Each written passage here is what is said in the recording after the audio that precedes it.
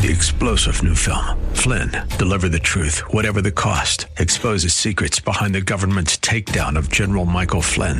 Flynn knew what the intel world had been up to. He ordered the first audit of the use of contractors. This set off alarm bells. He told the truth. He was the most dangerous person for Donald Trump to hire. They had to get rid of Flynn. Flynn, deliver the truth, whatever the cost. Available now. Watch it today. Go to salemnow.com. salemnow.com. Pastor Keith Crosby of Hillside Church.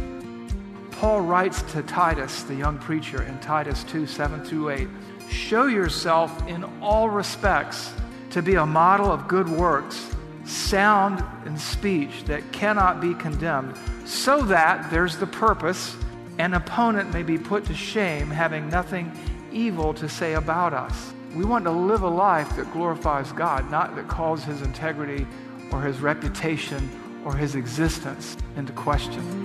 I can see the promised land, though there's pain within the plan. There is victory in the end. Your love is my battle cry, the anthem for all my life. Every giant will fall, the mountains will move, every chain of the past you've broken into. All the fear of the lies, we're singing the truth, that nothing is impossible with you. Oh, nothing is impossible.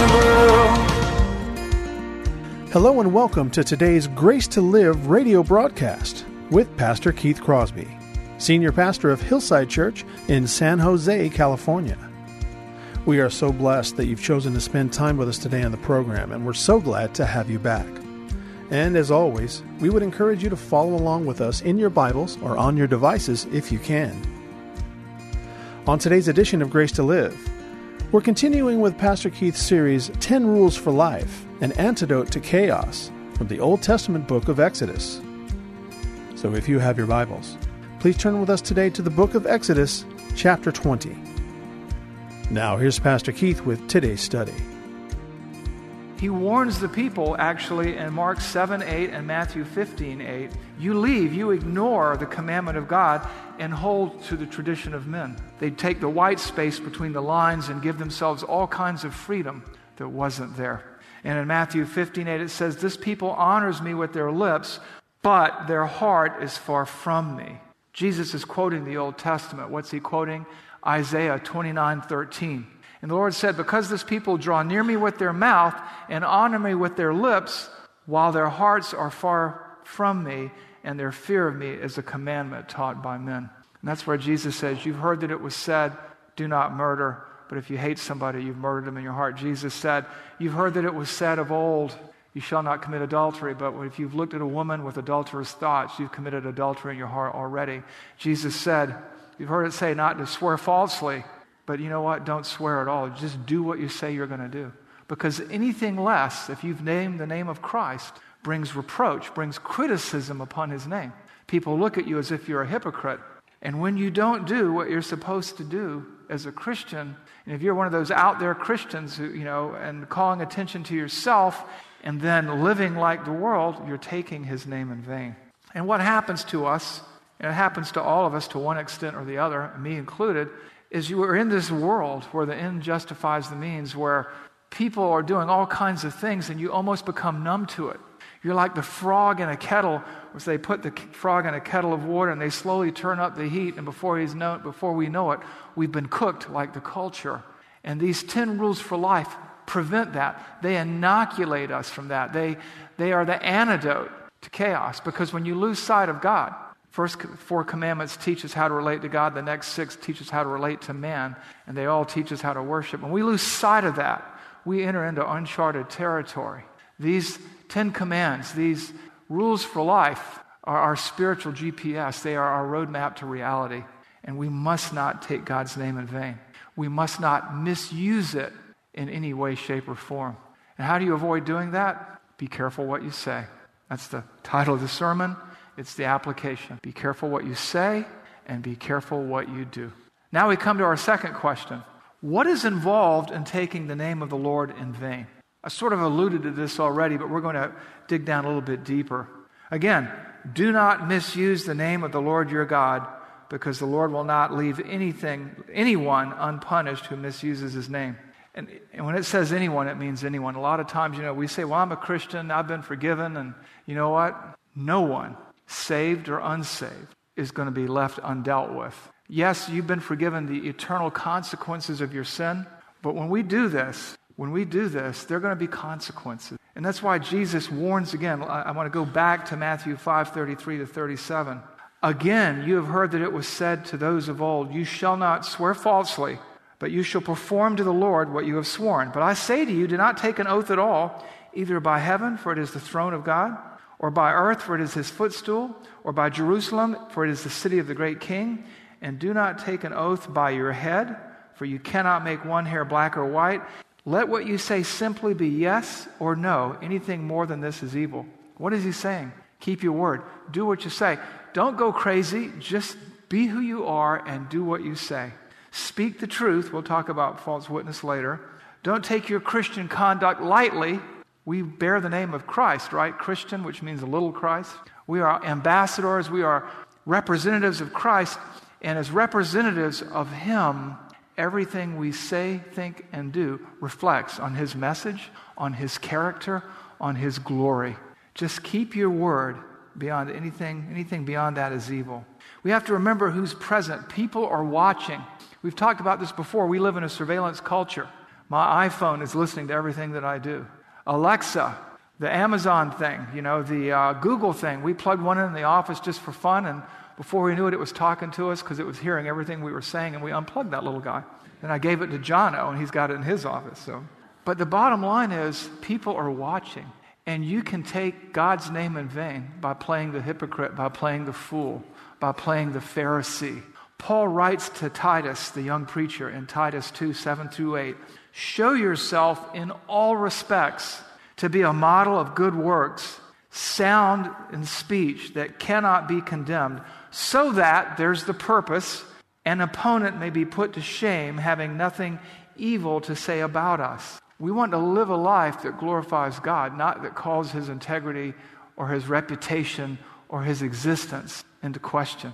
Sound in speech that cannot be condemned.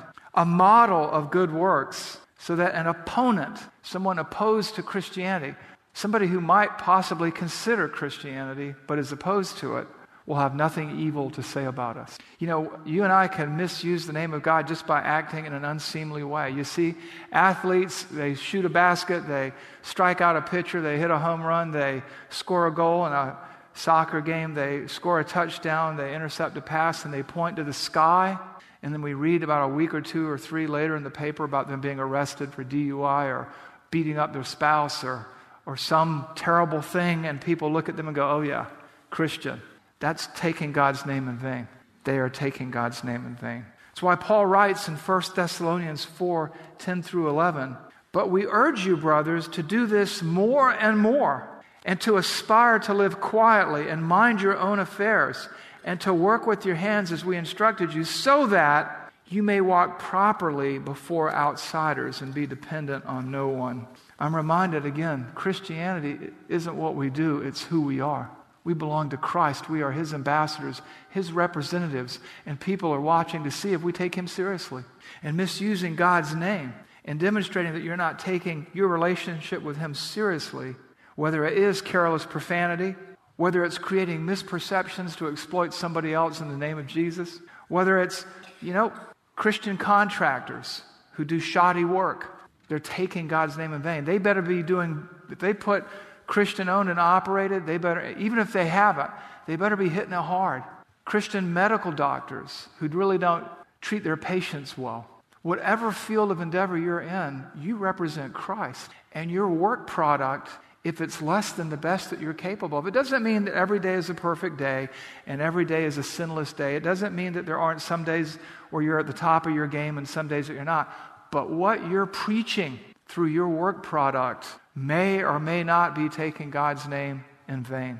Now, some people say, well, Nobody's perfect, that's true. And the outcome of your endeavors and efforts are dependent upon God, but what he looks at is your faithfulness in trying to serve him. Let me tell you about the worst experience I ever had with somebody taking God's name in vain in my congregation in Green Bay, Wisconsin. There was two ladies, one was mentoring the other, and they went to lunch in a restaurant, and the mentor related the story and wanted to know how to go back and deal with this after the fact. And what happened was this: they sat down to eat, and the waiter came. And he comes up, and he's waiting on them. And the mentee, the one who needed to grow a little bit more, was kind of high maintenance, very, very picky, and just kept really rushing the waiter, interrupting him, criticizing him. When he'd leave the table, she'd talk bad about him to where everybody could hear, including him and the other servers. And it became increasingly more difficult and more difficult and more difficult, intense and more tense and more tense. And finally, the older woman leans over and goes, maybe you just ought to back off of this guy a little bit. She goes, well, you know what? I'm a customer. I'm entitled, blah, blah, blah, blah, blah. So when it was over, the mentor was just thankful to get out of the restaurant alive. And as they're walking out, the younger disciple goes, wait a minute. She goes, what's the matter? She goes, wait here. And she saw her turn and walk toward the waiter, and out of her purse, she pulls a religious tract, a gospel tract. And he's looking at her coming, and she hands it to him, and he takes it, he's not sure what it is. And then she turns around and says, have a nice day, and starts to walk away. And the older lady sees him start to read it, and he looks up at her, and he starts after her. And he catches up with her right as she's there with the other lady, and he goes, if this is Christianity, if you're a Christian, I want nothing to do with this kind of stuff.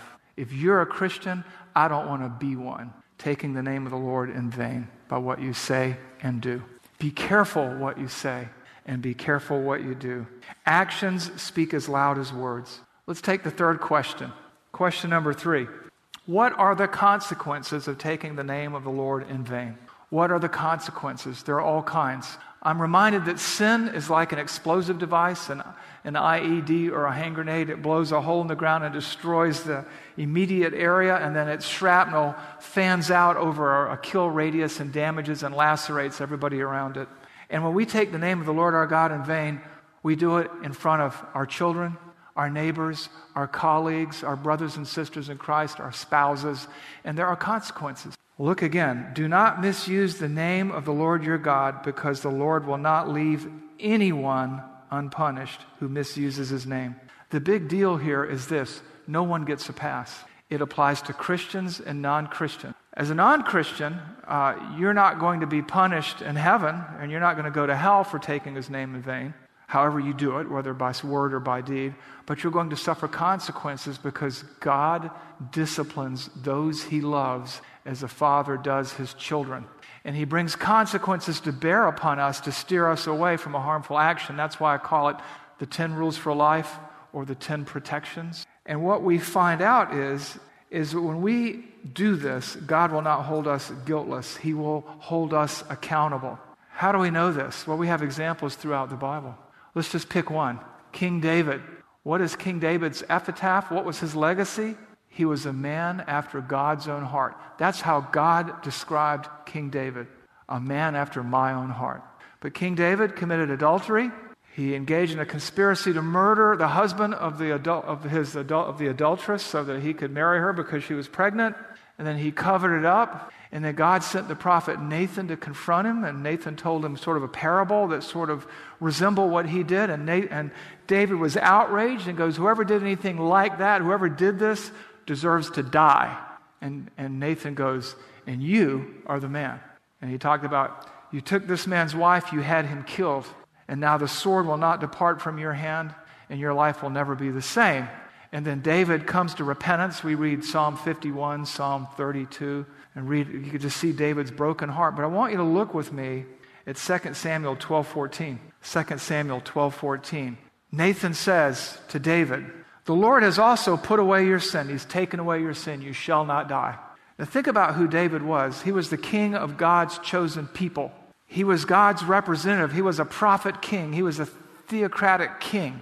All of Israel was supposed to be God's people, and the whole world watched this thing play out, even the people in the court. And David fully expected God to take his life over this sin. But he says, the Lord has put away your sin. You shall not die.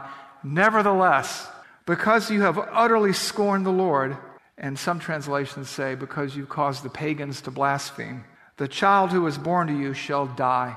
Then Nathan went to his house. Was King David forgiven? Absolutely. Were there consequences? No doubt about it.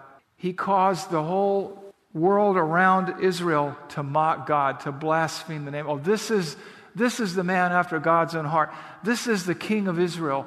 This is the king of the people who follow the God of Abraham, Isaac, and Jacob. Can you imagine his court watching all this play out and thinking, oh, this is the guy. This is God's anointed on the throne. He took God's name in vain, and it destroyed his family. It destroyed that child. The consequences were God could not allow a confused order of succession for the coming Messiah, so that child had to go. There are consequences, temporal consequences. The wages of sin is death, and the free gift of God is eternal life in Jesus Christ. But death is more than just eternal death. It's relational death. It's physical death. It's reputational death. It's professional death. Sin has consequences, and when you take the name of the Lord your God in vain, no one goes undealt with.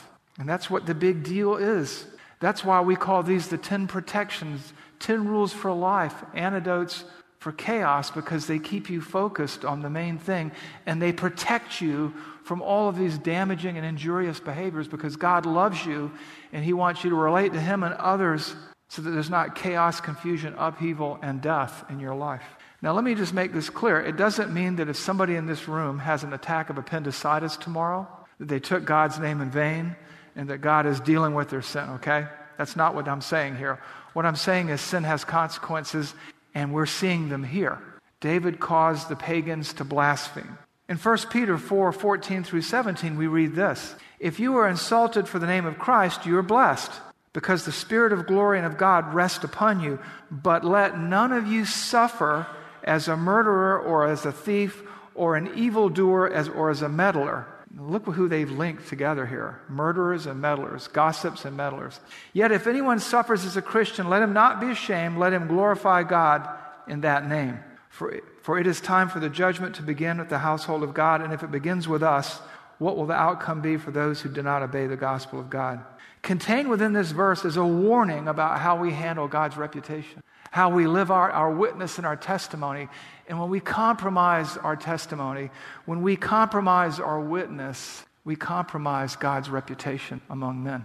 Sin has consequences, particularly sin against the nature, existence, character, and reputation of God when we use or employ or misuse His name in the wrong way. And this covers a lot of territory. Because, I said it pertains to believers and unbelievers, right? And we get the unbeliever part, but a lot of times we think we get a pass. But if you look in Deuteronomy 18:20-22, you have God warning the people of God and their prophets to be careful not to speak presumptuously in His name. Let's look at it. Deuteronomy 18:20-22. "But the prophet who presumes to speak a word in my name that I have not commanded him to speak, or speaks in the name of other gods, that same prophet shall die." Verse 22, "When a prophet speaks in the name of the Lord, if the word does not come to pass or come true, that is a word that the Lord has not spoken. The prophet has spoken presumptuously. You need not be afraid of him." And that phrase, "you need not be afraid of him," in Hebrew basically means don't take them seriously. They're done. They forfeited their credibility. And here we live in a day, and you always wonder why I say, when you walk up to me and say, "God told me to do this," or "God told me to do that," I always say, "Really? Is that your final answer?" Because here's the thing. If God is very specific, today we have all these prophets, both inside the church and outside the church, on television and in the community, and in the faith community, well-meaning Christians, I believe most of them, and they'll say, "Oh, God is, I really can't see it too clearly, but I think God is telling me that this may apply to you."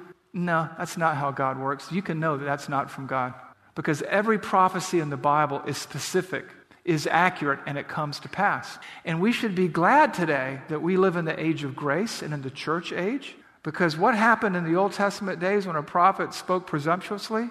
They killed him. And if they let him live, he or she was ostracized, because they took the name of the Lord their God in vain, and there is always a cost associated with it. That's why Paul in 1 Corinthians subjects prophets to the authority of the local church, Today, we like to freelance it. Prophets are outside the church. You meet them in their homes or you meet them in faraway places. No.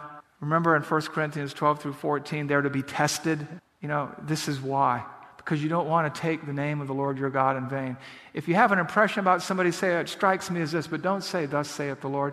Don't say, God has told me. You're taking the name of the Lord in vain. I'll give you an example that happened in my personal life. I think I've given it before here. Years and years ago, when I was engaged to be married to my wife, Terrell, sorry about this, but we'll get there. Somebody from her church called her up on the phone, and he read a Bible verse that had nothing to do about anything. And then he said, I've got this impression from God, and here's what I see. I see you holding an infant and having a toddler by your side, and your husband driving off after abandoning you for an adulteress. And so if you marry this man, this is what's going to happen. Now, it just so turned out that his best friend had a crush on Terry, and that may or may not have influenced his prophecy. But I remember hearing the prophecy, thinking about it for a few minutes, and as a new believer saying, you know what? I think I can get in my car in Hilton Head, South Carolina. I'm going to drive to Atlanta, Georgia, and I'm going to lay hands on that man. But it would not have been in the classic sense of the word. But you know what? He took the name of the Lord in vain. He did. He said that God said something that God didn't say.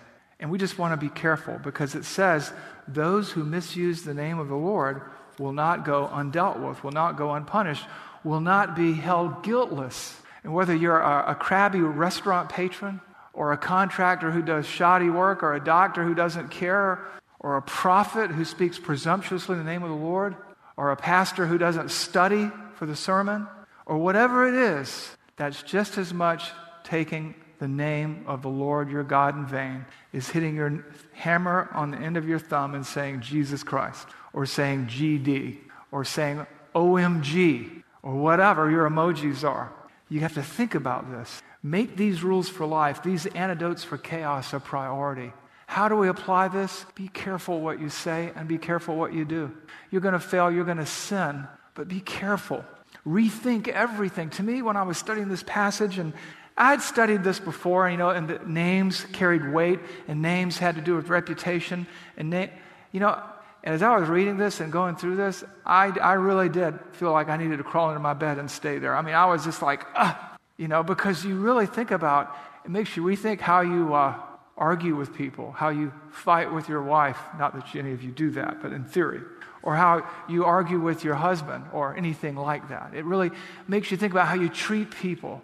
Because we do live in a surveillance culture, and the world is watching to see if we really take our God and His Word seriously. Because they want to know, because they know what they look at the chaos in the world and all the mob behavior that we're seeing now and the degradation of civilization.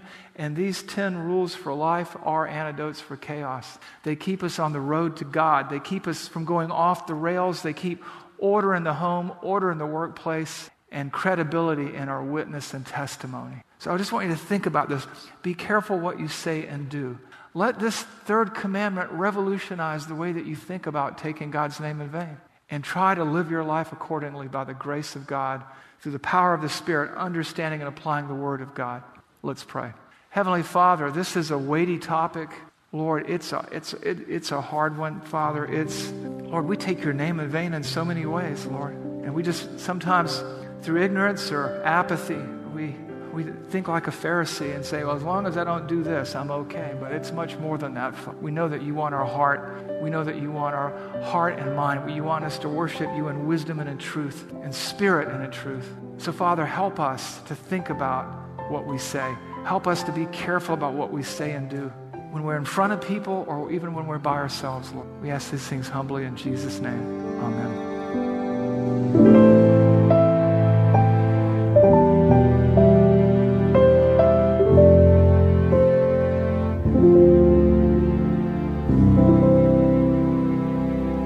Pastor Keith Crosby on today's edition of Grace to Live. We are so blessed that you've chosen to spend time with us today studying God's Word. And if you'd like more information on Pastor Keith or Hillside Church, here's how you can connect with us. Our mailing address is 545 Hillsdale Avenue in San Jose, California, 95136. The church office telephone line is area code 408-269-4782. And you can connect with us on our website, which is gracetoliveradio.org. There you can check out archived messages of past sermons and also listen to Pastor Keith's weekly blog. And please remember that the Grace to Live radio program is a listener-supported ministry outreach of Hillside Church if you'd like to partner with us financially. Again, all of these things are available to you on our website, gracetoliveradio.org. Also, I'd like to remind you that Pastor Keith and the staff here at Hillside always look forward to hearing from you. So if you'd like to drop us a note, you can email us here at keith@hillside.org and also at jono@hillside.org. That's JONO@hillside.org. Well, we hope that you'll join us again next time for Grace to Live. But until then, I'm your host, Kevin Reeves, and on behalf of Pastor Keith and everyone here at Hillside Church, it is our prayer that the Lord will richly bless you. And thanks for listening. Nothing is impossible. Every giant will fall. The mountains will move. Every chain of the past you've broken into. All the fear, all the lies. We're singing the truth. That nothing is impossible with you. Oh, nothing is impossible.